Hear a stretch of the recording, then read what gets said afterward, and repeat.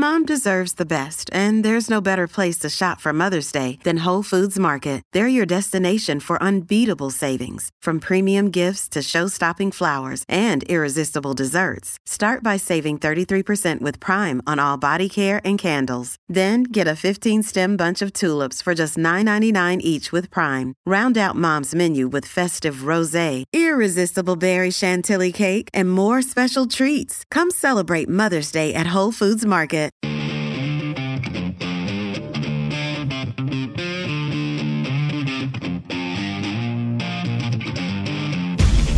Lock and load. This is Steve Deace. The Steve Deace Show.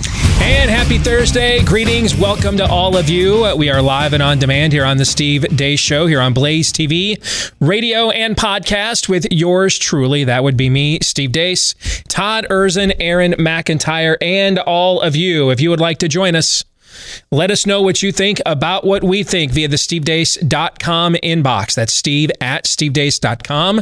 DEACE. Like us on Facebook. For now, anyway. Over on, where else? I'm running out of places that we're still allowed. I think we're still at YouTube, right? Yep. Look for Steve Deace at youtube.com/Steve Deace. You can follow Steve Deace, me on Gab. Look for Steve Deace Show on Twitter, where I believe this is the longest period of time now I have gone without losing followers on Twitter in about a week. So my follower count has remained stable for at least the last 12, 16 hours. So I would imagine they're just loading up for yet another purge. But and then MeWe, that's the free speech alternative to Facebook. Look for Steve Deace there. And then Rumble is the free speech alternative to YouTube. Go to rumble.com/Steve Deace Show. Also, my new book, A Nefarious Carol, is out now. Get your copy. It's the sequel to my 2016 book that a lot of you keep buying, and we're going to be talking about later on the show, A Nefarious Plot. And if you've had a chance to read this book and you liked it, I just had somebody send me an email how much they liked the book. Please leave those reviews for us at Amazon.com. Well, Steve, I hate Amazon.com. Even more of a reason to go there and leave a 5-star review to a book like this, because it is against or for all the reasons that you dislike Amazon.com, right? So thanks to all of you that had a chance to read the book. If you haven't had a chance to give it a 5-star review, thank you. But yes, copies are still available. The conversation that takes place in this book is the conversation that goes on in each of our hearts and each of our homes, particularly in a time such as this, given where we are as a culture. I mentioned this yesterday, and then I got told the website crashed. So I'm hoping that's because we pitched this so good that you guys all went and looked at it right away. But if there was ever a time for comfort food, and not to mention Valentine's Day is coming up, and you do the same old thing every year, right? If you want to switch it up, I'm telling you, a couple of days ago I tried the best chocolate ice cream I've ever had in my entire life. I tried the best peanut butter chocolate ice cream I've ever had in my entire life. And I tried the best red velvet cake ice cream I've ever had in my entire life. And it's insanely good. All right. It's called Brooker's Founding Flavors. So if you're looking for some comfort food to get you not just through the darkest dawn of the dementia presidency, but also just plain old winter blahs, right? This stuff is phenomenal, and think of it as sort of the patriotic answer to Ben & Jerry's, but it tastes even better. All right. All these flavors have a patriotic fervor to them, message to them, and they are phenomenal. I mean, if you like super premium, chunky ice cream, I'm the guy. I like ice cream with my stuff. I love super chunky ice cream. It ships nationwide. Go to the website right now. Brooker's Ice Cream, just like it sounds. Brooker's. BROOKERS. BrookersIceCream.com. Click Ship Nationwide. And if you like chocolate, I promise you've never had chocolate ice cream better than this, ever. Because folks, I have had some chocolate ice cream in my time, all right? I've never had anything like this. BrookersIceCream.com. Click the Ship Nationwide tab. All right, coming up on the program today, I mentioned a minute ago, we're going to go back through my book, A Nefarious Plot. We have 2 weeks left looking through that book, and then we're going to begin looking at the sequel book, A Nefarious Carol. But we're going to go through that for Theology Thursday coming up a little bit later on. We'll play 3 non-political questions. We're going to talk to a pastor who is in hiding, getting death threats after what happened in Washington, D.C. on January the 6th. He'll be joining us here at the bottom of the hour. But before we get to all of that, here is Aaron's rundown of what happened while we were away.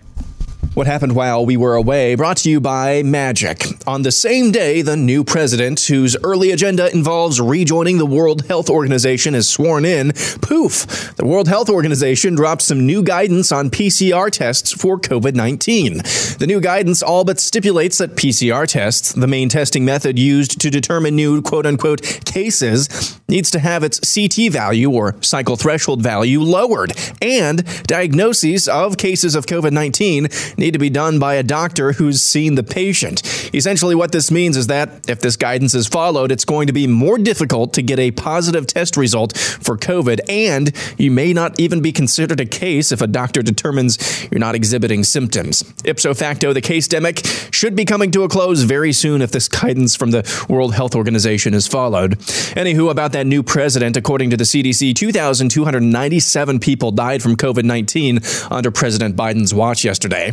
Learning Chinese today. Today's phrase is, am I doing this right? 我这样做对吗? Joe Biden was inaugurated as the 46th president of the United States yesterday, and lefties everywhere rejoiced.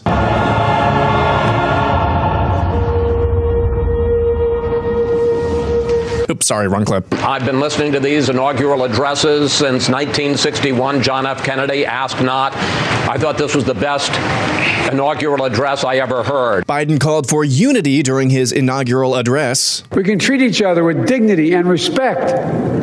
We can join forces, stop the shouting, and lower the temperature. Meanwhile, over on MSNBC, Nicole Wallace called for the expulsion of conservative media for wrongthink. That does not seem out of reach. If we can protect against counterfeit dollar bills, we should be able to protect against fake news that we now know has the potential to kill people, as it did 2 weeks ago. Speaking of the former Bush administration, there's this. According to the Associated Press, former President George W. Bush told South Carolina Congressman Jim Clyburn, quote, "You know, you're the savior because if you had not nominated Joe Biden, we would not be having this transfer of power today," end quote.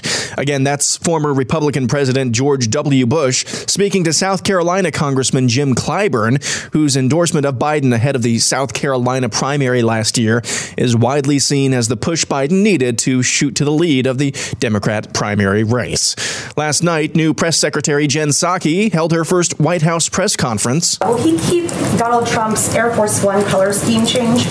This is such a good question. I have not had the opportunity to dig into that today. Psaki was also asked about overturning the Hyde Amendment, which prohibits federal funds from being used for abortions. I will just take the opportunity to remind all of you that he is a devout Catholic and somebody who attends church regularly. Now on the contact form at the White House website, you have the option to choose your preferred pronouns from a drop-down menu. One of the first things devout Catholic Joe Biden did yesterday was sign an executive order allowing dudes who feel pretty to join your daughter's sports teams. Learning blessings of liberty today. Today's phrase is he ha ha ha ho ho ho. Moving on, and as stated before, lefties around the country are rejoicing today. So much, in fact, that in Portland, Oregon, Antifa militants vandalized the Democrat Party of Oregon building. Up north in Seattle, Antifa burned an American flag last night before marching through downtown, destroying property and disturbing a residential area. And finally, this from Titania McGrath. I'm getting complaints for praising Joe Biden and thereby endorsing straight white male power. To be clear, race, gender, and sexuality is determined by how you vote in elections. As the one who ousted Donald Trump, we can safely say that Joe Biden is the blackest of lesbians. And that's what happened while we were away. Beautiful. That's a bullseye right there. So I kind of feel like maybe we're turning pusher a little bit. I suggested earlier that if you're struggling right now, here's a brand new super chunky ice cream to give it a shot, which is phenomenal. If the ice cream isn't strong enough, we've got Bonner's Private Wines. They're a part of the show too as well. How's that for a pitch? I've tried that too. A buddy of mine came in from D.C. a couple of weeks ago during the College Football National Championship, came over, Yeah, we took down that entire bottle of wine during the game. And some of it was actually because it tasted really good. The rest of it was because of kind of what we were talking about. But they make these wines in Argentina, remote vineyards up to 9,000 feet. Those of you that are wine drinkers, I think you're going to know what that means. I don't know what any of that means. I don't know why that's good for the wine, but apparently it is. I just know that this wine tastes really good, and apparently this is why. No dyes, no flavor additives, and it's rich in flavor. I know you guys have tried this as well, right? Yeah, it's really good. Yep. Blackberry, leather, smoke, little dark cherry. You can head over to patriotwine2021.com right now. All right, patriotwine2021.com right now. Listeners and viewers to this show get 50% off of shipping today. 50% off of shipping today, because it costs some money to ship from Argentina. 50% off of shipping today at patriotwine2021.com. All right, let's get to what was in the overtime. And in your montage, the two impulses that are at play. See, I'm going to spend more time on this show, at least for now. And I was thinking about it this morning. I may go back and do this again. We may go back and reopen up Fake News or Not starting next week. Well, actually, we won't be here next Tuesday because Aaron's got to take a honeymoon or something. But when Fake News or Not, we next do it again. I think we may go back and look at Left America media clips again. But not from a fact-checking perspective. That's a redundancy, right? Okay. But from a narrative casting perspective. Because we're not in the way now. Or the people that represented us, who didn't, for the most part. But they're the perception, right? There was a perception that they represented us. That they're out of the way now. And in your montage, the dueling, D-U-E-L, the dueling narratives on the American left can be seen in this montage. And it's where they're having a conversation. And by the way, I think I saw, who's the lefty that started The Intercept that ended up resigning from his own publication because they just were a bunch of hack liars. Is it Greenwald? Is that his name? Oh, Glenn Greenwald. Glenn Greenwald posted this earlier today. And he said, I'd like to go back 15 years to all of my fellow liberals and tell them that there will soon come a day you'll be on bated breath watching MSNBC and getting your orders from George W. Bush's former deputy communications director, Nicole Wallace. Right? Okay. But you see these dueling narratives in that. We have to punish the people who disagreed with us. Boot to the throat, no mercy, right? Okay. True, unadulterated, let the spirit of the age out of its cage, right? Sure. Okay. But within an hour,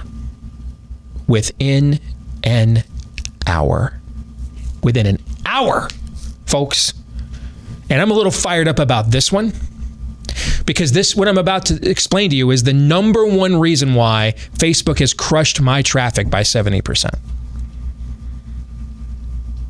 Because I used their own data as well as the New York Times study to connect the dots that the World Health Organization, for the first time, honestly came forward and admitted yesterday, and did so within an hour of Joe Biden taking the oath of office. It's a miracle, Steve. It is a winter solstice miracle, Erzin. Look at what that devout Catholicism can do. No doubt. Indeed, we're binding and loosening already, Todd. Yes, we are. Yes. Within an hour of Joseph Biden taking the oath of office, what the Facebook science team crushed my traffic over, crushed a lot of the Blaze's traffic over, is crushing a lot of your traffic over, or traffic of the people that you want to see in your feed, but right now largely cannot. The World Health Organization now admits is true. 1, Why are we testing a bunch of asymptomatic people? Recall the conversation that the three of us had, where I had been in contact, although briefly, with somebody who ended up testing positive for COVID, right? A few months ago. The person, one of the people paid me the courtesy, called me up and said, hey, you need to know, blah, blah, blah, blah. Maybe you want to get tested. And I told that person, I'm not going to get tested. And the reason why I wasn't going to get tested was why? I didn't have any what? That's the whole scam. Yeah, that's the whole scam. That's the whole scam. You know, Andrew Bostom, the epidemiologist at Brown University, who's been charting all of these universities' testing results and then cross-referencing it with actual hospitalizations, and the numbers are just 99.9% don't get hospitalized, right? Because that's the scam. The scam is to have a whole bunch of people. It's why Anthony Fauci originally said last year at this time, before this all became politicized, before it was obviously an opportunity to win the election, and they got Trump to go along with it, make the worst management decision of all time. Before all of this happened, Fauci told you, there's never been in the history of virology a major outbreak or contagion that has started from asymptomatic spread. And you know what? There never will be. It violates the natural laws of science. It's like saying there's never been a time there wasn't gravity. There's never been a time there wasn't inertia. There's never been a time that water wasn't H2O. It's not that it won't happen. It cannot. That's not how biology works. And we know this. And we've always known this.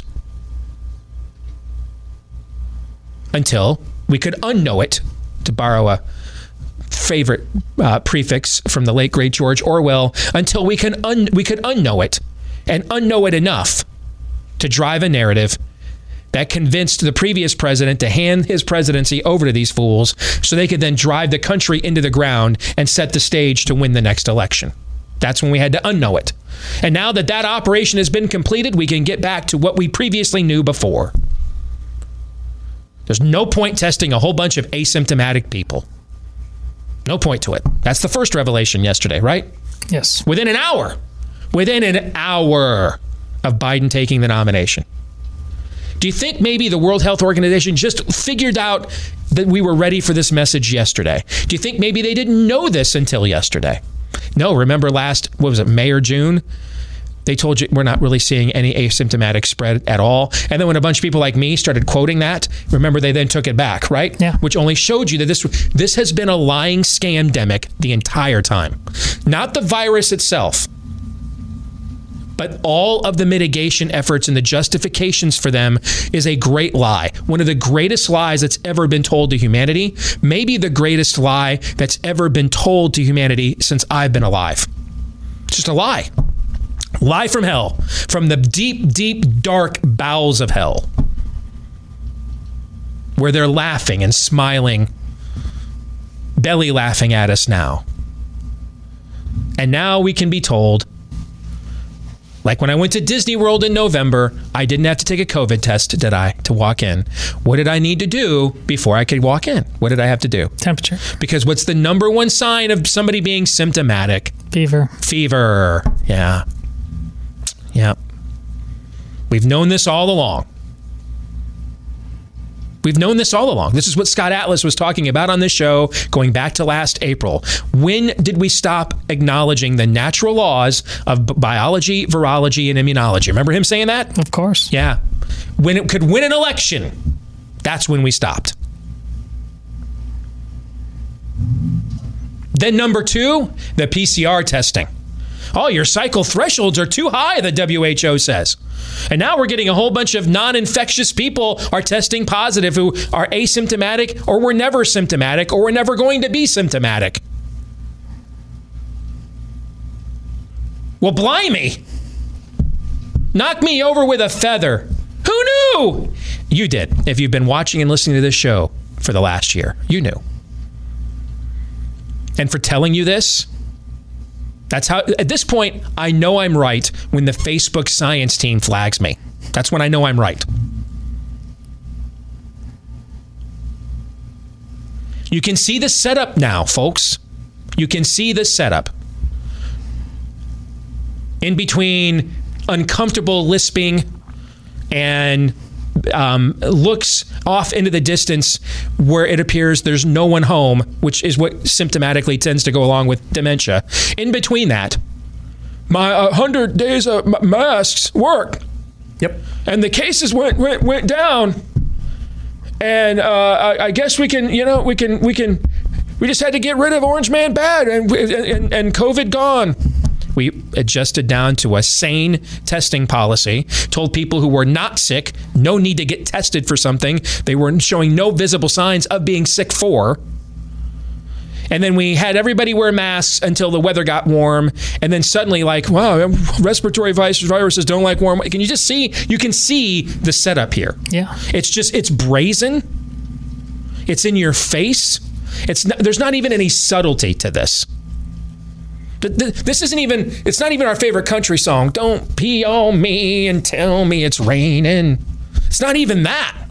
It's like they whipped it out, started peeing. I'm just peeing on you right now. That's what's going on. They're not even telling you it's raining now. 4 legs good, 2 legs bad. 4 legs are good. 2 legs are even better. All animals are equal, but some animals are more equal than others. And they looked from man to pig and pig to man and back to pig again, and they couldn't tell the difference. Now, what's going to be fascinating, though, is that other impulse that just wants to flamethrow this entire thing called America and not just get their own grimy little hands on it and direct it towards their pet causes and groups, right? That iconoclastic, deconstructionist wing is there. It's on MSNBC prime time, as we heard. And it will be fascinating to see how this is navigated on their side. Without us, without somebody representing us, particularly one with a very bombastic and way too often divisive personality to play off of. I think we're going to see a lot of moments like this. It will be fascinating to see how they navigate this, how they attempt to control their own pest population, because these are their locusts. They let them out to sick them on us. We're out of the way. You have all of Farmer McDonald's crops now. You can even move into his home, pig, if you would like. You kicked him out. Snowball is gone. What will be Napoleon's next excuse? It's going to be fascinating to watch this. And you see those two dueling narratives. It was within 1 hour of a Biden presidency. You saw them come to fore right away. And I think that's a big story to watch this year. And I think we would be smart on our side to take and watch it closely. And the reason why is because here's what we're looking for right now. Who's persuadable? Who wants to run this place and who hates it? You know what I'm saying? Sure. There's people you can disagree politically with and vehemently and just want to run it differently than you. But then who are the ones that you disagree with because they don't want to run it at all? They just want to make it, they just want to light it on fire. They want to watch it burn. And watching an approaching 80-year-old dementia patient attempt to navigate this, and his cuckoo for Cocoa Puffs, completely unremarkable vice president who got laughed off a national stage by her own party and clearly doesn't come to the fore with any gravitas whatsoever. So who's running this thing? Yes, is the answer. Yes, they're all running it. And they don't even all want the same thing. Remember that? I go back to that clip of Kamala Harris during the primary where she took that question about environmentalism. Do you remember this at the debate? She goes, I don't know. I like cheeseburgers. Remember this? Oh, yeah. Yeah, remember that? Yeah. See, that's what I'm talking about right there, okay? The dueling instincts on their side. See, we have dueling instincts on our side, but they're different instincts. The dueling instincts we have is some of us want to believe we have to do things to win elections. The other group believes you win elections in order to, or you have to do things to win elections and then win elections to do things. We believe in the latter. What's the point of having power if it's not to use it, right? But we're united with people who don't see it that way because they don't really believe what we believe. So they say what we believe to get elected and then do what they want, right? Mm-hmm. On their side, the dueling narrative is, all right, hey man, that racist gender normative talk, that was great. Got rid of those guys, all right? Now our guys are sitting in the club seats at Yankee Stadium, and now our guys are flying first class. You know what I'm saying? Sure. They want to Animal Farm this sucker. And the problem is the growing element over there is like, we're pushing buttons. We want to end it. We want to end this way of life. We hate you. It'll be fascinating to see how they navigate this here in the early days of this administration, because already both of these impulses, and you saw this even before he got inaugurated. We talked about the mayor of Chicago. We got to open the restaurants and bars back up. If you don't go to, if the teachers don't show up to work, they're fired. Chicago, the governor of New York. We can't just sit here waiting for the vaccines to penetrate the market, or there won't be anything left to open. Right? They were already laying markers down, man. Already laying markers down. And what we're going to focus on in our show for the first few months of whatever this thing is watching these two groups now without us to play off of and unify them together to see how they govern from here. Now, coming up in the overtime today, we're going to be discussing those comments from Jim Clyburn that he said he received yesterday from George W. Bush. Because I 100% believe it's true. 110%. 10,000% believe it's true. And what does it mean? We'll discuss that today in the overtime. blazetv.com/Deace. That's blazetv.com/Deace. We're going to record it right after today's show. It'll be uploaded for you to be able to watch on demand if you're a Blaze TV subscriber at blazetv.com/Deace. If you're not yet a Blaze TV subscriber, go to that same website and become one right now for the biggest discounted subscription ever. $30 off an annual subscription right now so that you make sure you get our product directly from us without interference from big tech, where you get shadow banned and lose 70% of your traffic on Facebook for saying 6 months ago what the World Health Organization is saying right now. All right. So go to blazetv.com/Deace. All right. So, gentlemen, your thoughts on what I just pointed out, the dueling narratives, and then what the WHO has come forth with on COVID. Well, at least out of the gate, the dueling narratives they're going to try to have their cake and eat it too, because you obviously saw, didn't mention, but the Portland and Seattle Antifa folks were still burning stuff and marching in the streets last night. Yes. But they're in Portland. Lo and behold, there those federal troops are. Peace, justice, the American way. We will not tolerate. Putting them down. So they're gonna. Their default is that we're dumb and that they can pull this off. That they can now be simultaneously Captain America while in the very next breath, the very next scene, doing what you're talking about and whipping you off, and not just telling you it's raining, but that this Captain, in the name of, they're going to say I'm Captain America and Hail Hydra at the exact same time. That's what we learned on day one because they did it. Now, the rest is just up to us, dumb sheep. Yeah, I mean, we stipulated this multiple times. I mean, it's just the timing is just all too perfect. And we joke, and maybe not so much joke, about the American people's short attention span. How many people will actually be paying attention to this come March, April, May? Hey, look, we can open up at 25% capacity for opening day. Well, howdy doody. Look, right in the middle of 100 days of masking, the cases are going down, even in the middle of cold and flu season. I would it's just going to depend on how brazen and petty the other side wants to get. And what I mean by that is, what are they going to do about Florida, South Dakota, places like that? Are they going to try to stomp their boot on those types of places as kind of a flourish on the way out the door of the case-demic? We'll see. More in a moment.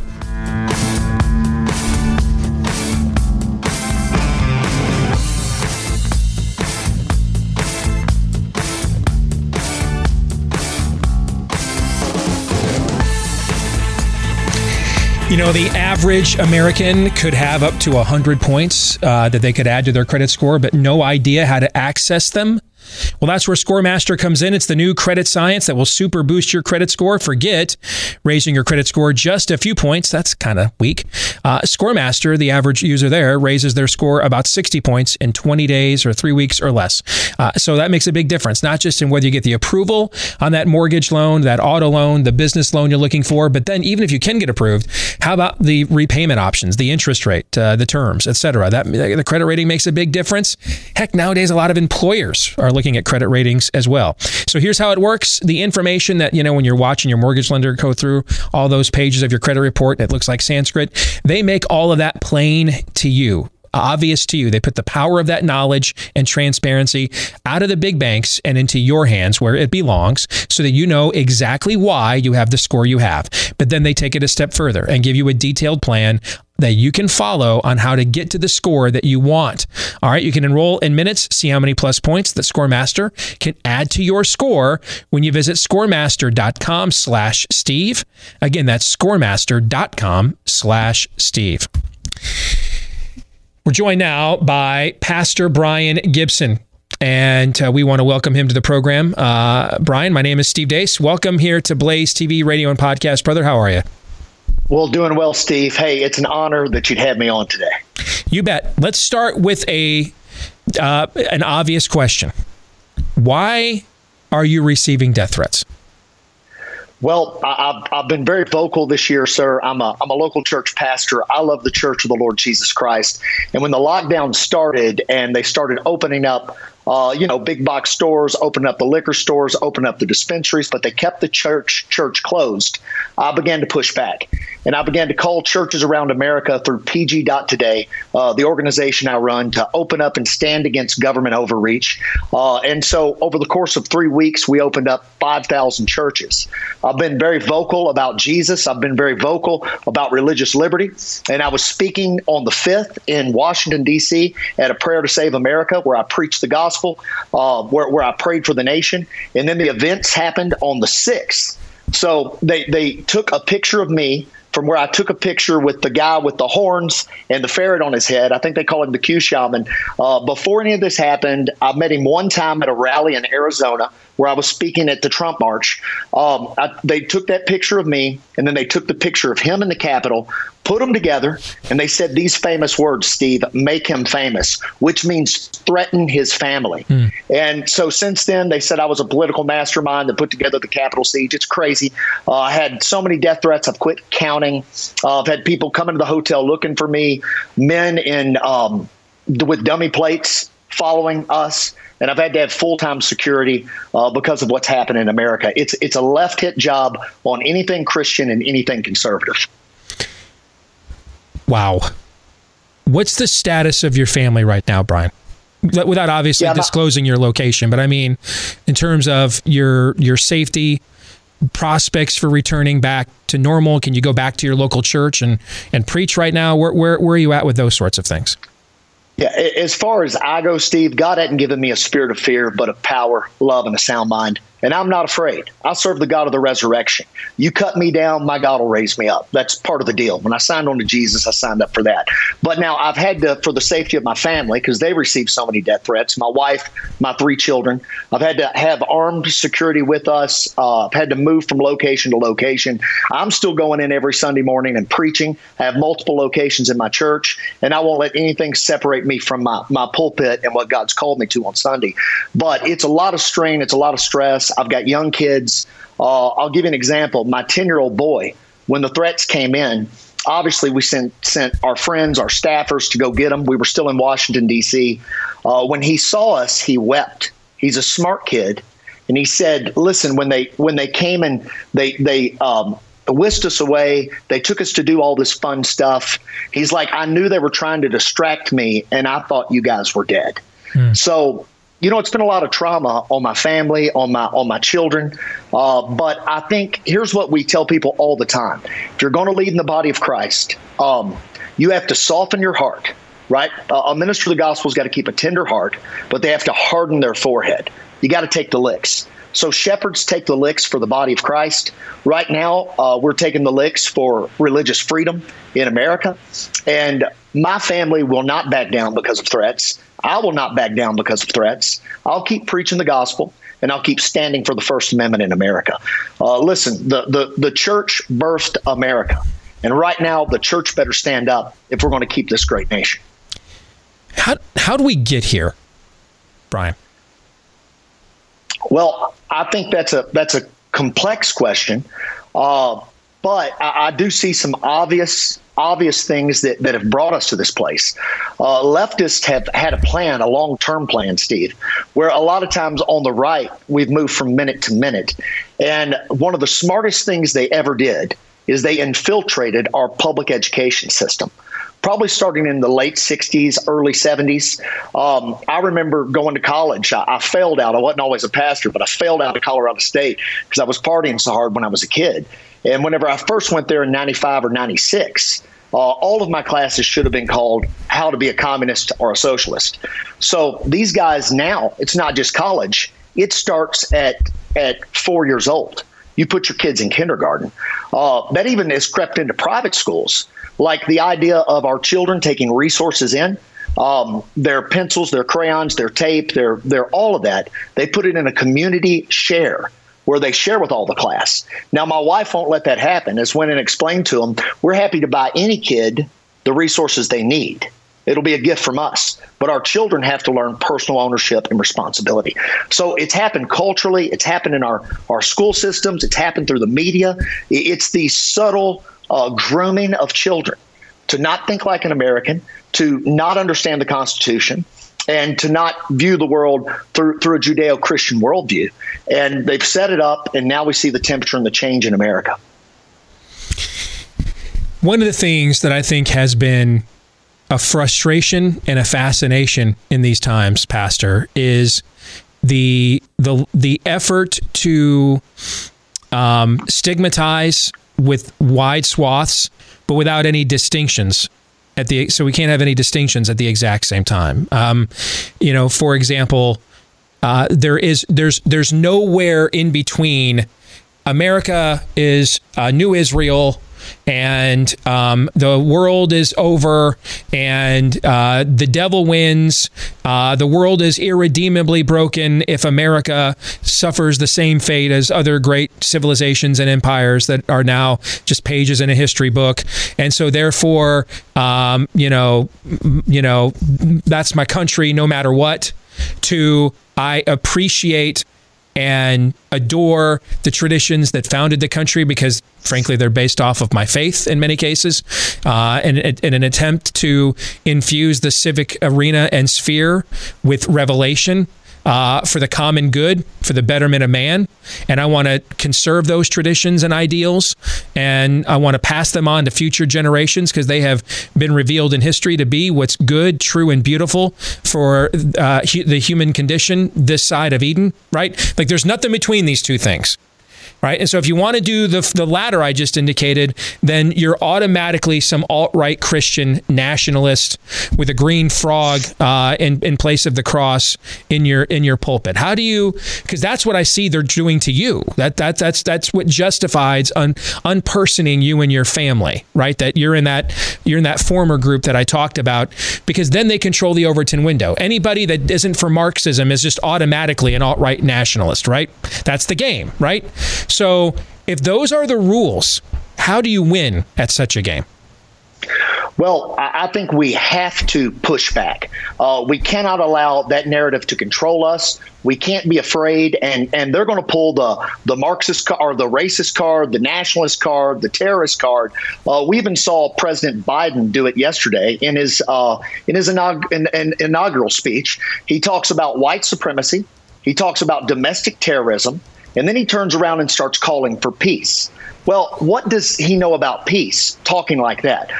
You can't take the actions of a few people at the Capitol, right, and then broadly base it to every Christian, every conservative in America, and start this hit job on us without us pushing back. So I think you've got to stand up. America's got to not be afraid anymore. They're going to call you a racist if you stand up for right values and even a Christian worldview. They may call you a nationalist. But here's what I know about my Christian faith. I know this. If Jesus is my Lord, then my nation is my responsibility. He is Lord of Lords and King of Kings. And the church has to be politically active. We cannot allow them to push us into the corner. Here's a question I have for the left. They always say you cannot mix church and politics or you're a nationalist. Well, why do they never say that about Dr. Martin Luther King Jr.? We're all thankful that Dr. King was a preacher and also was politically active, right?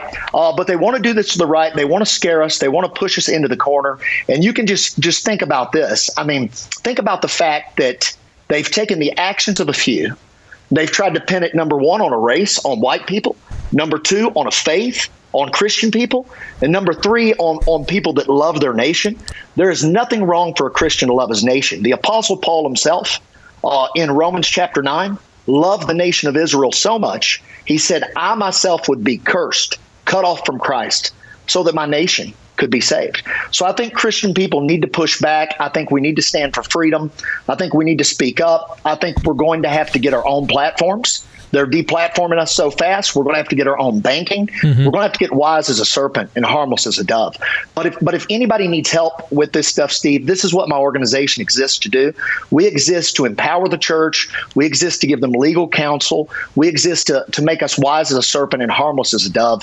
And anybody could text me directly at 806-640-1342, 806-640-1342, and just text the word free, and we want to help empower them to fight that fight. Give that number one more time, Brian, if you wouldn't mind. Yeah, it's 806-640-1342. And they text the word free, and I want to keep them up to date in the fight for religious liberty. I want to keep them up to date in where we are. We're seeing the first fruits of persecution in America. Now, I've traveled the world speaking in the underground church, Burma, Vietnam, you name it, and I've seen the terror that comes upon those people. I've been there when those meetings get busted up. You don't know if you're going to live or die. We don't need that in America. We've got to stand up for the first now. We've got to get loud. We have to We have to stand up for liberty, and don't let them push you into the corner. Come on. We got a country to save. We got a faith to stand up for. And I do agree. We have to make a move now and not let these polarizing things keep us from speaking truth. Pastor Brian Gibson, thanks for joining us, brother. Stay safe, okay? And keep us up to date on how you and your family are doing, all right? Hey, thank you, Steve. It was an honor, sir. You bet. Thanks for joining us here on The Blaze. Your thoughts, Todd and Aaron? Well, amen. For starters, it's we're going to go into this in the coming half hour here as we talk about your book. It's incredibly providential that he spoke on the day we're going to be talking about the chapter that is called Defeat, because you talk about one of the fundamental problems about how we got to this place is in pulpits, there's not a lot of men like him.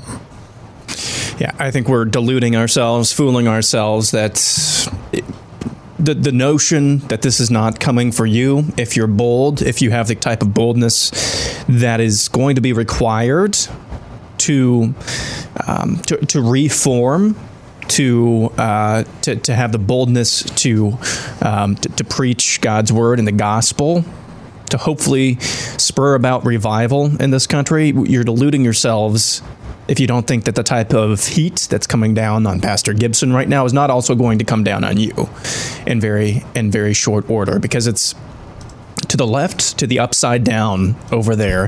It's not that they're just made up of a bunch of people who want to watch the world burn. There's a lot of people like that. See Antifa for the last 8 months in Portland. It is their moral imperative. It is their moral imperative in the upside down to find a pastor or to find a picture like they did and to make you famous if you get in their way. So let's not delude ourselves into thinking if you are going to have the boldness and use that boldness that is going to be required to reform what is left of America, they're going to come after you with the same type of heat. I think in the end, history is determined and conflicts are won by those who have the most belief in the rightful conviction of their cause. I've said something to that effect before, right? But let me quantify as to why that is. Because they're willing to persevere through the suffering of taking that stand. The reality is that the Soviets loved the idea of conquering Afghanistan a lot more than they liked the idea of what it would take to do so, to subdue it, right? Yeah. The idea is that the Redcoats loved the idea of having these 13 colonies provide a massive boost to the tax base of the British Crown a lot more than when we got into year 4, year 5, year 6 of the Revolution. After a while, they're like, I don't really care about Rhode Island, and I just want to go back home to the UK, right? Yeah. Okay. Same thing happened to us in Vietnam, in Iraq. We all cheered, all of us did, regardless of politics. Everyone cheered the toppling of the Saddam statue when that happened. Remember that? Yeah. We got a year or two into the occupation aspect of this, and then after a while, it's like, what's the point of this, right? Yeah. We that's the perseverance that we have lacked. It's been too easy for us. Just vote Republican, go about your way or your day, and they'll take care of everything. We did that for how many years? And those of us who warned against that were threatened with defrocking and not invited to speak at things like CPAC and things of that nature. Okay, well, we're here now because of our own complacency more than anything else. And so it's going to take a lot more diligence than complacency to get out of it. Know what I'm saying? Yeah. A lot more. A lot more persistence than we have shown in the past. Hour 2 is next.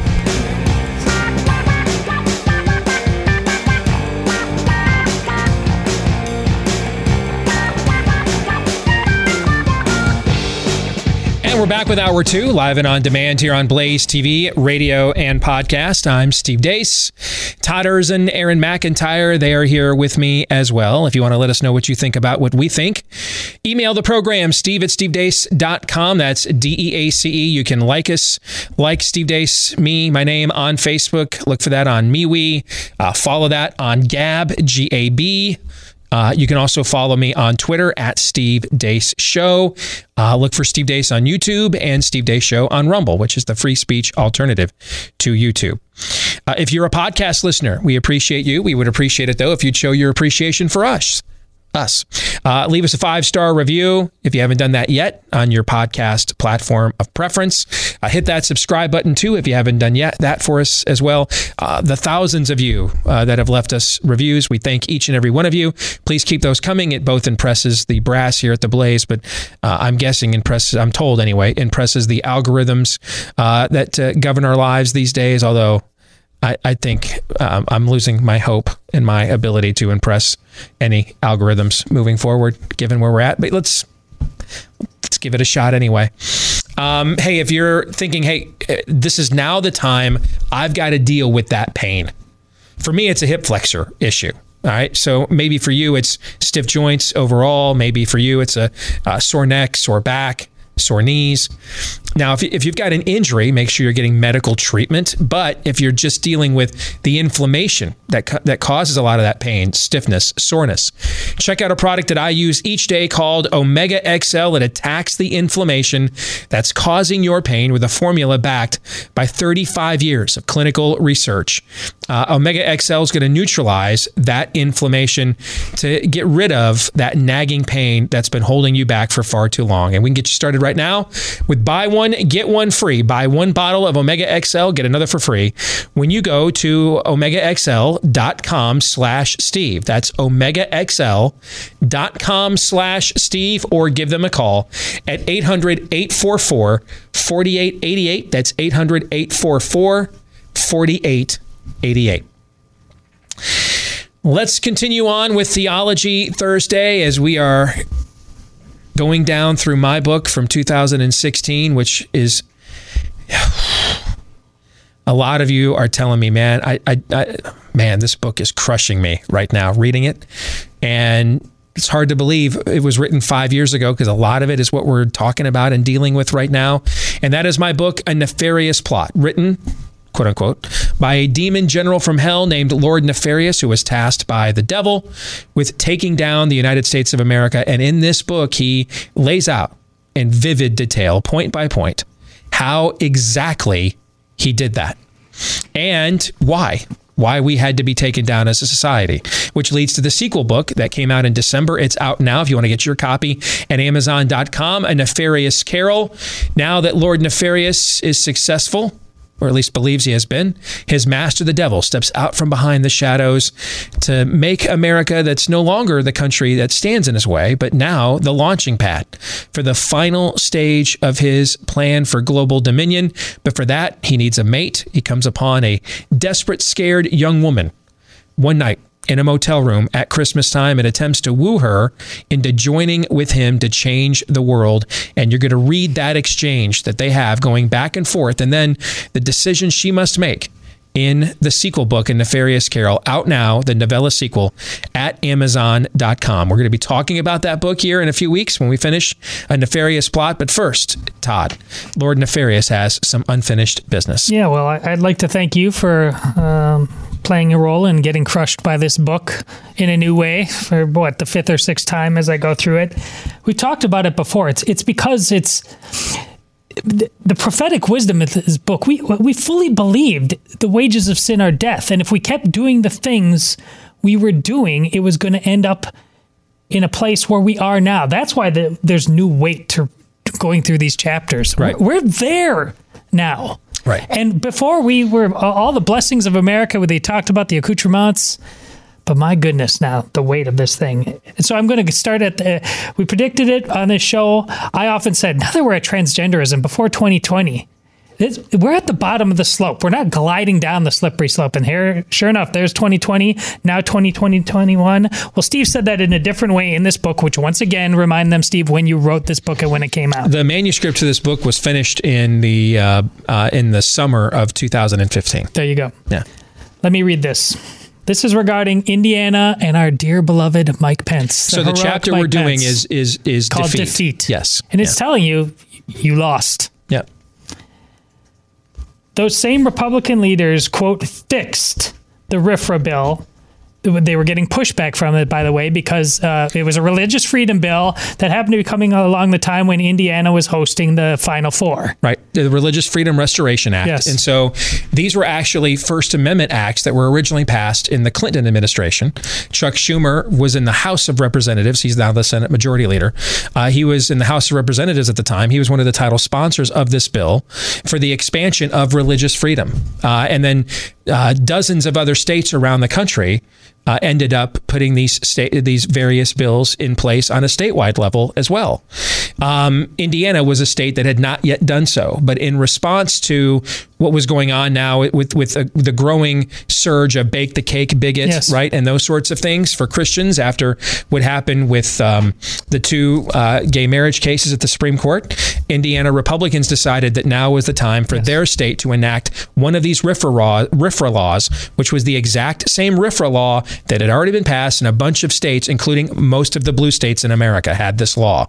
And so when they tried to pass this same law, meaning that now we mean all faiths? I guess we're going to include Christians if they're going to be a persecuted group. That is literally when all hell broke loose. Mike Pence was the governor at the time, and they came after him because they were slated to get ready to host the Final Four with all of that business and all of those corporations moving into the state for all of that money, and they threatened to take it away unless some action was taken by him on this Religious Freedom Restoration Act. And with all the pressure blowing around that, this is when Nefarious knew defeat was at hand. The Republican leaders fixed the bill by rewriting it to make homosexuals the most protected victim class of them all and relegating the Christians to second-class status. In Indiana, you can now literally have a Christian thrown in jail if they obey God instead of the state's promotion of immorality. These Republican leaders, many of them in power thanks to overwhelming support from Christian voters, passed a law targeting those exact same Christians for persecution. Nero and Domitian, which are Roman rulers, would be proud. What your leaders meant for good, we were able to make good for evil. It was truly a sight to behold. And do you want to know the most potent aspect of the story? We down here in hell had absolutely nothing to do with instigating it. You are defeated not because you can't beat us, but because you don't even want to. I'm sick of reading this book, Steve. You know, that analysis of that bill, by the way, was done by the Family Research Council. They're the ones that did the analysis of the because what happened originally is Mike Pence went on George Stephanopoulos' show on Sunday morning and stuff and tried to stand up for the bill and give a defiant tone. But after a while, when corporate America, which is understand, for all the God talk in the Republican Party platform, corporate America is their God. When corporate America threatened to pull out, or the NCAA said, hey, maybe we won't have the Final Four here, that's when all of Pence's tough talk was gone. And so they said they were going to fix the bill. And what Nefarious is referring to here is the fix that Indiana Republicans, namely Governor Mike Pence, did at the time, which is, we'll just make it that you can especially go after Christians now. And that was the analysis that was done by the Family Research Council's legal team at that time when I was writing this book. This was all going on. The reason why this doesn't get mentioned to the end of the book is this was all going on while I was writing the book. And so I'm almost to the end, and I wanted to find a way to get this into the book. It's why Mike Pence had no political career. He was dead. There it is. Yeah, he was dead as a doornail. This was at the time considered considered maybe the biggest betrayal of the Republican base since Read My Lips at the time, which was 5.5 years ago, right? Almost 6 years ago now. And I mean, he was considered presidential timber as a guy that served in the House majority. Now he's a governor. He's tight with the evangelical crowd. He's a good communicator, used to be a radio host, right? This ended any claim he had on national office. This sellout did. He was dead. It's why he agreed to become Trump's running mate. Because he had nowhere else. He was Richard Gere, an officer and a gentleman. I got nowhere else to go. It was the end of his career. At the time, there was so little optimism that Trump could win. This is why a whole bunch of people you previously had not heard of within the Republican Party power structure or media structure were his faces, like Scotty Hughes or Katrina Pearson. These were people you didn't know. You knew nothing of, because no one that had, I guess, what we would call that's going too far. No one that we had an established, I was going to say respected resume. That's not fair. An established resume wanted to sign on because they thought this was a suicide mission, that he was never going to win the nomination. Then when he did, he's never winning the presidency. It's why he struggled to find good staff. The system didn't think he could win and didn't want to have, they were worried that what's happening right now, where they're threatening to take like Kayleigh McEnany's Harvard degree and stuff away from her. Okay. Everybody was like, if he loses, then they're going to come after me. That's going to end my career. I don't want that on my resume. I don't want any part of it. And that's why that's why Mike Pence agreed to do this at a time when a lot of other people wanted no business being his running mate. because they thought he had no chance to win. Pence had no future. And this is why, what happened in Indiana. And his second attempt at real leadership was the White House Coronavirus Task Force. He's the one that brought Debbie Birx to the fold. That's his call, was Debbie Birx, the woman who enslaved America with the IHME model from her University of Washington. It's why I have no idea. I'm sure he would like to run again, or run for president. I'm much more, at this point, if you were to tell me, Steve, 2024, make a call right now. Anybody but Pence. That's my call. It's a good start. I can't tell you who I'm for yet, but I can tell you who I'm against. Okay, because we've tried this guy now twice, and hey, I'm sure he's a good dude. Never met him. I'm sure he's really pious, but right now we need a warrior and a badass. This guy's been tried twice.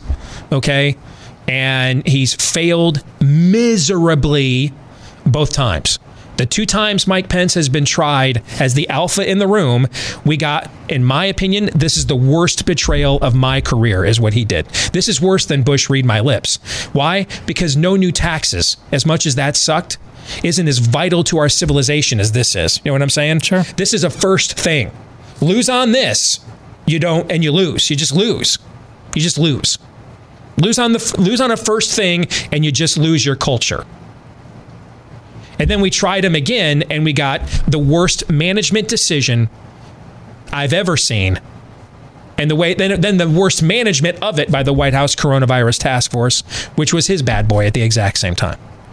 So, I mean, dude, you don't get a third chance when your first 2 chances are cosmic level failures that both created an unprecedented assault on the First Amendment, and then turned around and played an active role in the destruction of the country, and then handing it over to the people that now would like to finish it off. The words to take away from that, at least for the person we're doing, is no real leadership. Because you say, quote, there are now and this is back then, there are 2 distinct and irreconcilable cultures attempting to fly the same flag and claim the same land. You said that 5 years ago. Mm-hmm. It is utterly true today. There's people actually talking about if a legitimate separation right now to avoid civil war. Yet you lay out in this, there's 74 million people who voted for Donald Trump. You lay out details of what those people do during their spare time when they're not talking politics. You talk all the movies they watch that are produced for us, the TV shows they watched, that they are, church attendance, things like that. We just talked about 88% are people, Americans Christian, just the other day. 88% of members of Congress claim to be Christian. Yeah, yes. So and we keep voting in. We have Republican legislatures, governors. So how is it possible that we're in this state? Well, you said the church simply lost it's forfeited its place, and you said it's fundamentally, and this is what you've talked about before, the fish rots from the head. And this is why I mentioned Pastor Brian Gibson.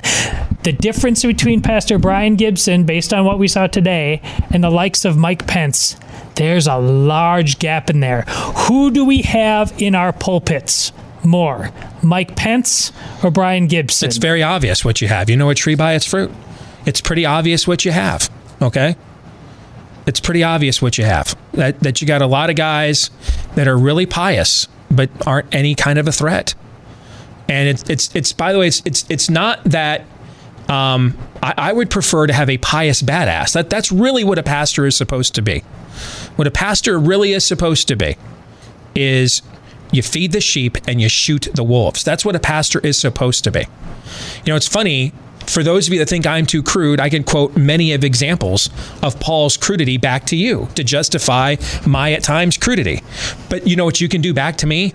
Quote Paul back to me saying, don't be so crude. Now, how can we both actively claim the same champion for our particular stylistic differences? Because he was both. And I mean, he showed you what his preaching philosophy was. To the Jew, I am a Jew. To the Gentile, I'm a Gentile. I'm all things to all people so that I may save some of them. Meaning that I'm amorphous on a relational level, not on a principled level. I'm not compromising a single principle for any of these relationships, but on a personal level, I'm highly amorphous, because in the end, it's about the gospel. It's not. That's the calling here. It's not about any particular ideology or philosophy as a means to an end by itself. Those things we do to point people to ultimately what?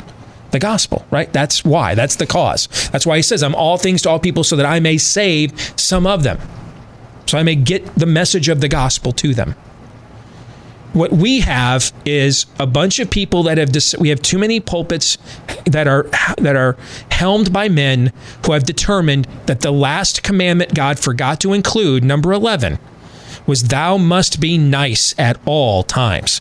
That they are nicer than God. That have determined that they would never, ever preach. They believe in expository preaching until they had to do the book of Ezekiel, where God loses his temper with his people in some really graphic and sexually crude terminology in order to describe to them how big of whores they have become. Our church can't hear that, so we're just never going to teach Ezekiel. Congratulations. You're nicer than God. Congratulations. That is what we have. That's part of the overall spirit of complacency that exists on our side in this culture. And the idea that being eternally nice for niceness' sake, we've turned that into a crutch, an idol, so that we can use it to rationalize and justify why we're not a threat. If there was ever a time for a spirit of the age in this culture to think we're a threat, wouldn't this be the one? Yeah. Yeah. So, I mean, if you don't think where you're going to church, I'm getting too many questions about your churches. I'm not comfortable with it. I'm not a pastor. I don't have an ecclesiastical office. I'm just a guy with a microphone and some sincere beliefs, but I'm a layman. So I don't answer most of your questions. I'm not comfortable. I'm not in your churches. I don't have an apostolic calling. I'm not here to oversee church. I need discipled. I'm not a discipler. You know what I'm trying to say? But I will say this as a general term. If you're at a church that you don't believe when it goes down in your community, they would try to shut down, you're probably at the wrong church. I would say that. That doesn't mean, by the way, that we're never nice or never kind. See, these are the false choices. So then the only option is, if we're just not nicer than God, then we just immediately go to furrowed brow, right? Right. Understand the times and what to do about them. All things to all people. It's not a question of either or, it's a question of and also. But when it goes down, when it really goes down, are you going to church at a place that you think, if they could, like today, the House Oversight Committee, Democrats with less, what do they have, an 8-seat or something majority right now, Aaron, or something like that? 8 or 9 seats, is that what it is? In the House? Yeah. Yeah. Doesn't matter how scant the majority is. They're asking the FBI with Christopher Wray, who was Trump's appointee. Didn't I tell you? Did I not say at the time he was a terrible appointee? Yes. Did I not? Did I not say it was a terrible idea to help to appoint the guy that helped what's his face, Chris Christie, navigate Bridgegate and make him head of the FBI? Was I not? Did I not say that at the time? Right. Was I? Unfortunately, have I not been proven correct about that? Right. And all you need to know about Christopher Wray is Biden said he's keeping him as his FBI director. He should, because he's been their FBI director since the day Trump appointed him. Next time, go get a guy who doesn't just bitch and moan about his, I almost said a bad word, about his crappy FBI director on Twitter, but actually fires his ass instead. You know what I'm saying? Can we do that? Let's do that. Let's do that one next time. But I digress. Why do I bring this up? House Oversight Committee, 10 minutes ago. Not enough to put Parler out of business. Now they want the FBI to investigate them.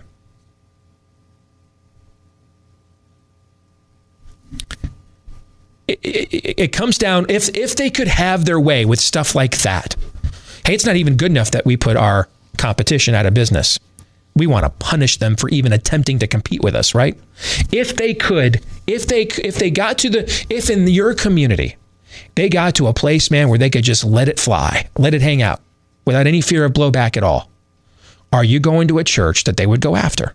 And if the answer is no, go to a different church. That's my generic answer.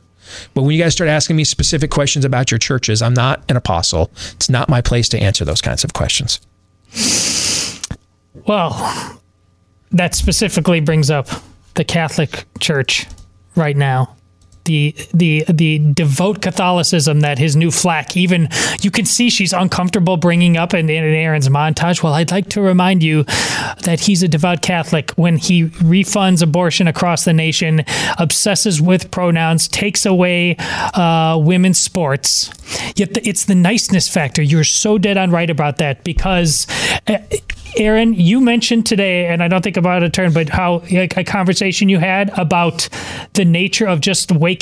Somebody you said wakes up now, finally knowing that we're not in danger anymore because nice Uncle Joe's in office. When this happened on day one, Steve's not just spitballing here. This is the psychosis. Can you bring that up again and put the recent? Yes, I saw one of my, I'm using air quotes very intentionally here, Christian progressive friends post this morning that it was a nice feeling waking up this morning, not having to worry about who the president offended or what he said while he was asleep. To which my response, and I usually let these things go unless it's just something ridiculous like this. You were waking up every single morning, wondering what some dude 1,000 miles away said. That sounds like a very unhealthy obsession. Yet, as Todd just pointed out, we've got an obese dude who dresses in drag, tapped to be the assistant health secretary. Yeah. And this is somebody who, by the way, murdered a bunch be, of people. Exactly. Murdered a bunch of old people in Pennsylvania. Saved his mom first and then murdered him. Yeah. Purports to be a Christian, having the warm fuzzies about what just went down. When you talk about hell, knowing that we've been defeated based on the fact that we don't really want to fight back. That's exhibit A, B, and C. The God who spared not even his own son for you. You know, there's a crucial scene left out of the Ten Commandments movie, the classic with Charlton Heston. It's pretty biblically faithful, and where it takes creative license in order to fill in some of the context, it's still pretty historically faithful.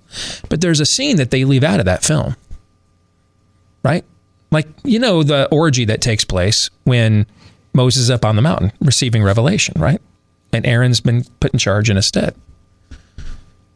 They don't have the scene, though, of what happens when Moses returns. They don't include that scene.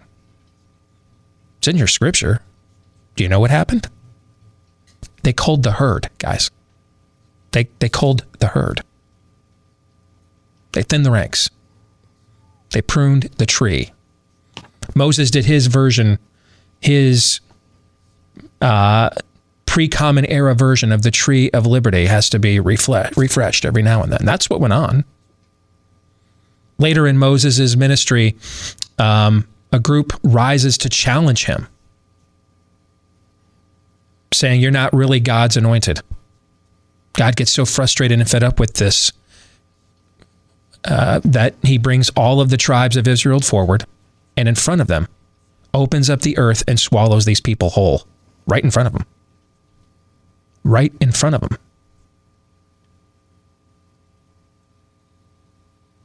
Is that nice? I would not put that under that category. You know what is nice? That I deserve those things. That's justice. I deserve those things. I'm a sinner. I've sinned against God. I've sinned against my fellow man. I deserve to have the earth swallow me up too. I deserve that. I deserve to be culled from the herd. I deserve it. But Jesus died for me instead. See, our definition of nice, God's definition of nice, not exactly the exact same thing. You know, that Jesus we do those really trite songs about, next time y'all see him, It's going to be with a sword in his with a sword and a robe dipped in blood and a sword in his mouth. Know what I'm saying? It ain't going to be to come. He ain't coming back to give you any more Sunday school lessons, or he ain't passing out the children's Bible. It's to close the account, finish the race, separate the sheep from the goat. We are way too nice. Way too nice. And because we are, and I've got to get to this point because it's so brilliantly written, this is where we live now. So when confronting progressivism, there is no eloquent conservative media icon you can anoint, brilliantly devised ideological framework you can compose, or line of irrefutable arguments you can master that will change the mind and will of the hardened progressive. They are as committed to their belief as the followers of the carpenter are committed to him. In fact, they see your vehement opposition as reaffirming to their religious fervor, just as a follower of the carpenter sees persecution from the world as comfort. He's following, quote, the narrow road. Yeah. That is where we live, and it's because we didn't stand time and time and time again. I mean, look at their tactics. They're borrowed right out of what Christianity has done throughout history to influence cultures, right? Look at the level of perseverance they're willing to engage in. Look at how they specifically acquire power or seek to influence culture in order to communicate their specific value system in an evangelistic way, right? Yeah. You're describing they are doing what we are called to do. They're just doing it for the other side. Yeah. You're describing a people of the Antichrist. And there it is. There, I mean, okay. Yeah. Or at least a spirit of one, yeah. Right? You know, there's been a spirit of Antichrist, John says in one of his epistles, from the very beginning, right? There's always a counterfeit. So there's a spirit of the Antichrist, and then there's your capital A one, right? Okay? But the spirit of such has existed in many forms and in many places throughout the history of Christendom. There's been a consistent attempt to counterfeit it, to co-opt it. And you're just living through the Americanized or Westernized version of it right now. There's nothing new under the sun. The enemy isn't playing any original material. This is more like a greatest hits album. That's what you're getting. 3 non-political questions are next.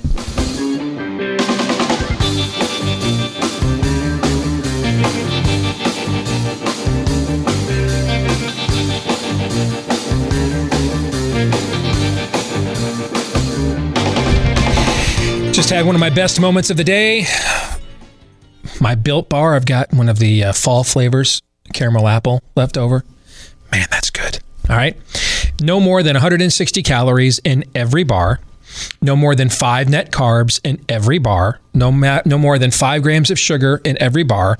Up to 20 grams of protein in every bar. You have never, ever had a protein bar as good as Built Bar. All covered in real chocolate. They got a new white chocolate line, well over 20 flavors. They come out with cool stuff on a seasonal basis as well.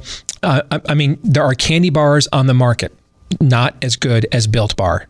If you think I'm overblowing this, so how did I get hooked up with Built Bar?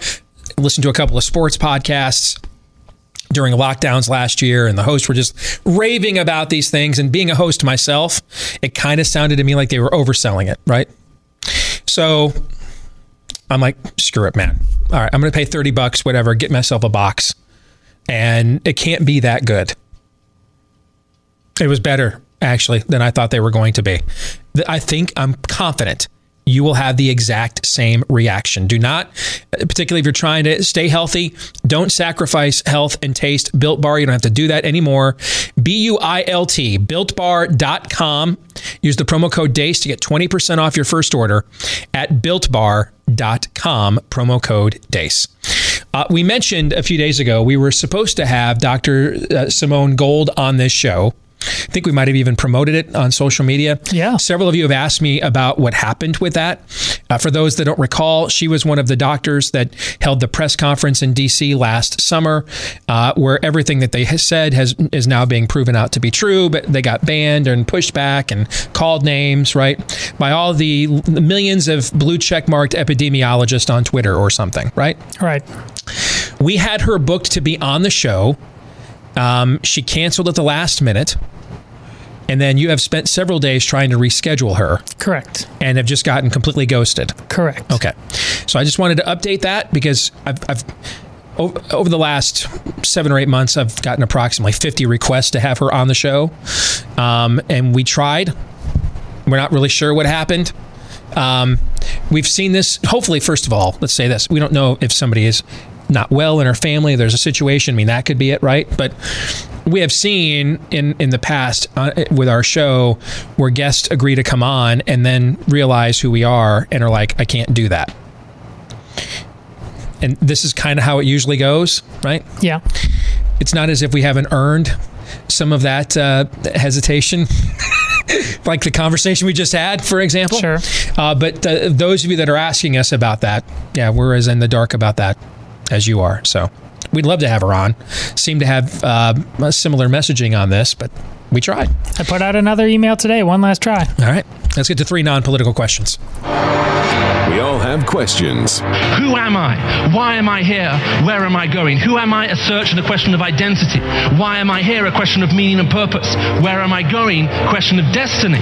Some better than others. What sort of morality or proto-morality would you expect to find in a chimpanzee troop?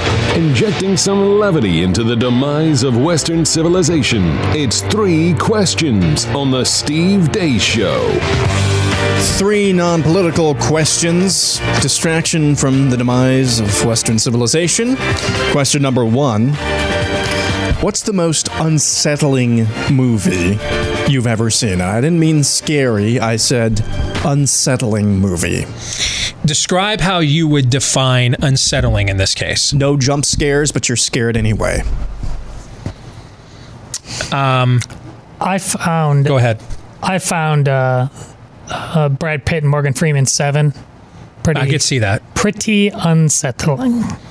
I haven't watched it in like 20 years or whatever. I just watched it again a few months ago with my oldest. Oh, yeah? Yeah. She found it fairly unsettling. Yeah, I haven't seen it in forever, but it was very, very well crafted. And again, it's that genre that you very much appreciate when horror is biblically based. Yes, and does an honest portrayal of evil. Yeah. Because it takes things all the way to their logical, sinful conclusions. I mean, that's his Kevin Spacey. And the fact that Kevin Spacey played the dude, that is serendipitous, yes. Is it not? Yeah. I could put a lot of films in this category, but the most recent example, and we talked about this film a lot, or at least I did a couple of years ago. And I think it's one of the best made modern horror films, say the last decade or so. I would say it's Hereditary. That film, before I got converted, I went to New Orleans. This was pre 9/11. I went to New Orleans it was the summer of 2001, so right before 9/11. I went to New Orleans with our arena football team. I was in sports talk radio at the time, and the guy that owned the team, who invented arena football, I didn't like the fact that he had moved the main Arena 1 team and brought in like the JV version, the minor league version, into town, and I was on the big sports talk station, and I'm crushing him every day. And so he had just hired the old Ohio State football coach, Earl Bruce, and knew I was a big Michigan fan and thought for sure that I'd love getting to know him and hear his stories, and I did. And Earl and I got to be good buds. I loved him to death. He passed away a few years ago. And so he invited me to try to basically buy me off. He invited me to go on a road trip with Earl and the team to go play in New Orleans. And so I went down there with them for a weekend. And the Sunday after I had to check out of my hotel, but my flight didn't leave to come back to Des Moines till late in the afternoon. So I got hours to kill, right? And it's, it's summertime, so it's 110 degrees with 7,000% humidity down there. So I'm looking to be as indoors as I can. So I spend the Sunday walking through the French Quarter. And the night after the revelry of the previous night, and I couldn't hang out there on Saturday night because that's when the game was, But I could see, I saw naked women, drunk, passed out on streets. Just the smell of and hey, I was a party guy in college. I'm not a shrinking violet, but this was just puke, pee, you know what I'm saying? It was just it was just nasty. And so I got to get indoors. And so I start walking through these shops, and there's voodoo shops and all these things. And I couldn't quantify it at the time. I remember calling my wife to check in on the cell phone. She's like, how are you doing? I'm like, something about this place is just wrong. You know what I'm saying? Yeah. It just felt wrong. Like I shouldn't be here. You know what I'm saying? The entire movie, Hereditary, that entire film is like that. It's so expertly made and crafted. It's almost a perfect horror film, but it's not really a jump scare film at all. Yep. It's a more modern version of, say, a Rosemary's Baby kind of a vibe. But I would say that movie would be it. I agree. I thought you might say that, so I selected a different. I actually had, when I watched that movie, I watched like the first 15, 20 minutes one night. I'm like, okay, we're gonna. You had to tap out. We're gonna tap out. This one hits a little too close to home. I watched the rest. I mean, I had to do something different. I just think I was on my phone. I glanced up a few times because it was just really weird. So, No Country for Old Men. There is something, at least for me anyway, something that's off-putting about that movie, especially Javier Bardem's character. Question number 2.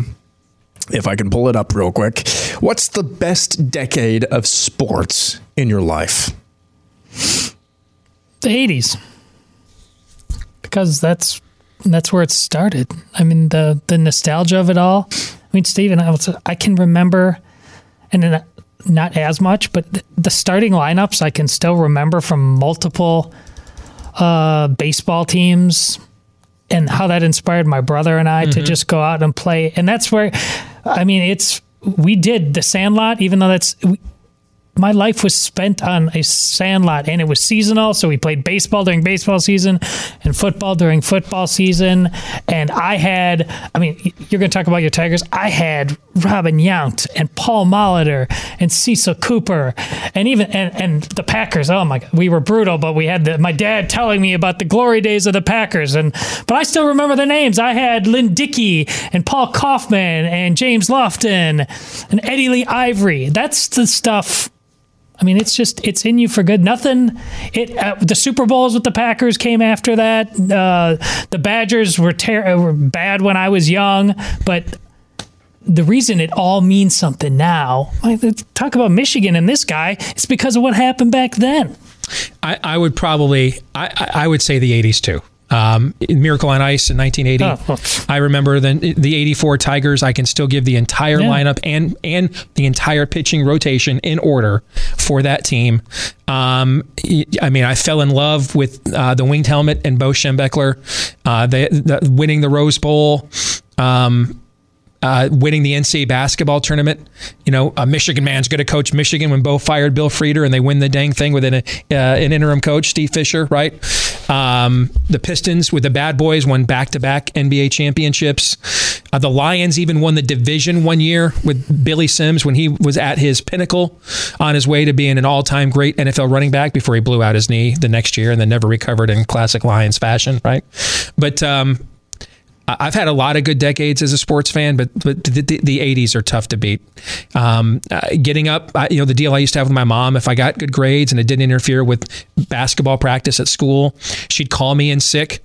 Back when ESPN had the first 2 days of the tournament and the games were on all day, all night, because they would tape delay the games you missed, and you try to stay up all night watching all the first 2 days of March Madness, right? I mean, those were some good memories. And there's a great balance. There's enough of the showtime You know, the Lakers and the Celtics and those rivalries. But the gloss on it, we didn't have ESPN or 24/7 Sports Radio, but beforehand you had Irv Cross and Brett Musburger, NFL Today, and you had the TV packaging, and so, but you still had enough of the I mean, there wasn't just all of the crap. It's not that the dudes didn't have problems. I mean, Paul Molitor, early in his career, he was doing cocaine. But honestly, it was a far more romantic time. It's really hard. You've got to try hard as a 48-year-old man to maintain the romanticism that is the reason why you should love athletic events. It's much harder now. Going back to the start of this segment, I don't think Dr. Gold could be on the show because she was arrested. According to both the Daily Mail and a local NBC affiliate, for being at the Capitol during the riot. Well, that would do it. Yeah. I think for me, the best... Yeah. I don't know how to segue from that, so I'm just going to do it. I think the best decade in sports... You know, this seems like a good time for me to talk about My Patriot Supply. When things are crumbling around you... Tonight on Potter Watch. Yeah, you just don't know. You know what? One day I'm challenging the COVID stand. The next day I'm arrested for showing up at a rally. You never know in these crazy times. And yeah, a year ago at this time, if I had told you, go to My Patriot Supply, get all the toilet paper they have, because you never know when it's going to be gone, y'all would have looked at me and said, come on, man, come up with a better pitch than that, right? Yes. And then March 11th happened, and April 11th. Dude, you still can't buy more than one thing of toilet paper at Costco now. I just was there last week. All right. So next time it might be something we really need even more, like food and water. That's where My Patriot Supply comes in. You can get 20% off their 4-week food kit that provides up to 2,000 calories a day, just in case. So you know, in case it goes down, that you are prepared. Your 4-week kit, if you're worried, hey, I don't want to get called crazy, it'll arrive discreetly at your door in as little as 2 days.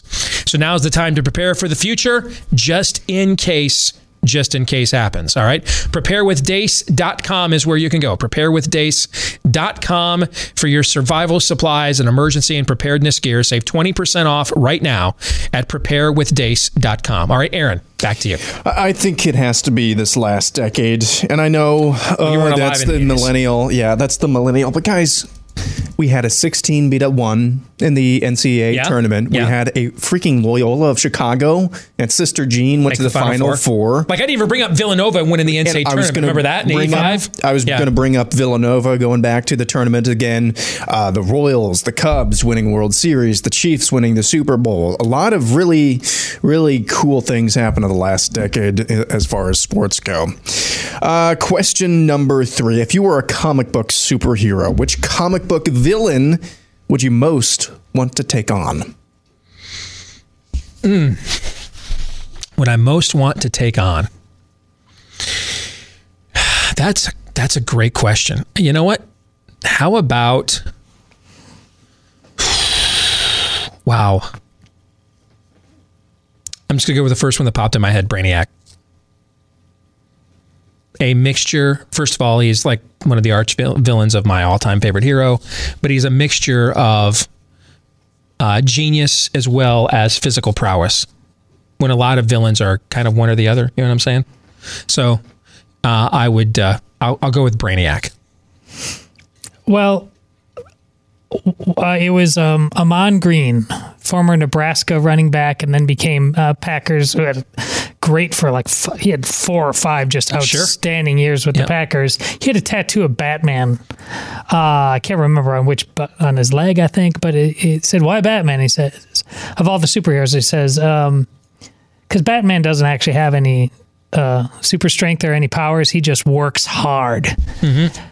Well, along those lines, that's why I'm going to say the Joker, because the Joker is a real life villain. He's not fantastical at all. He's everywhere right now. Mm-hmm. And so we might as well deal with reality and step up to the plate and deal with the one in our own backyard, no matter who he is. It's the Joker. No one's closer.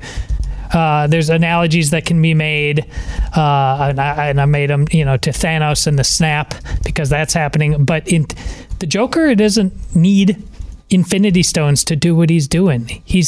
All it takes is a little Push. You essentially want to go against the spirit of the age. That's what you want to go against. Well, I have no choice right now, so get real. Dang it, Todd.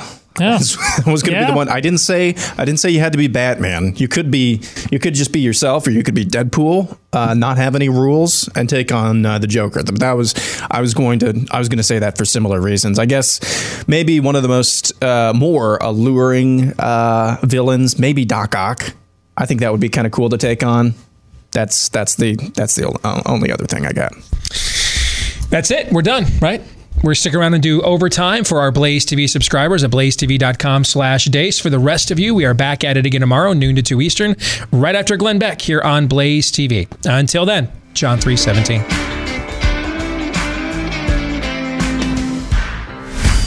This is Steve Deace on the Blaze Radio Network.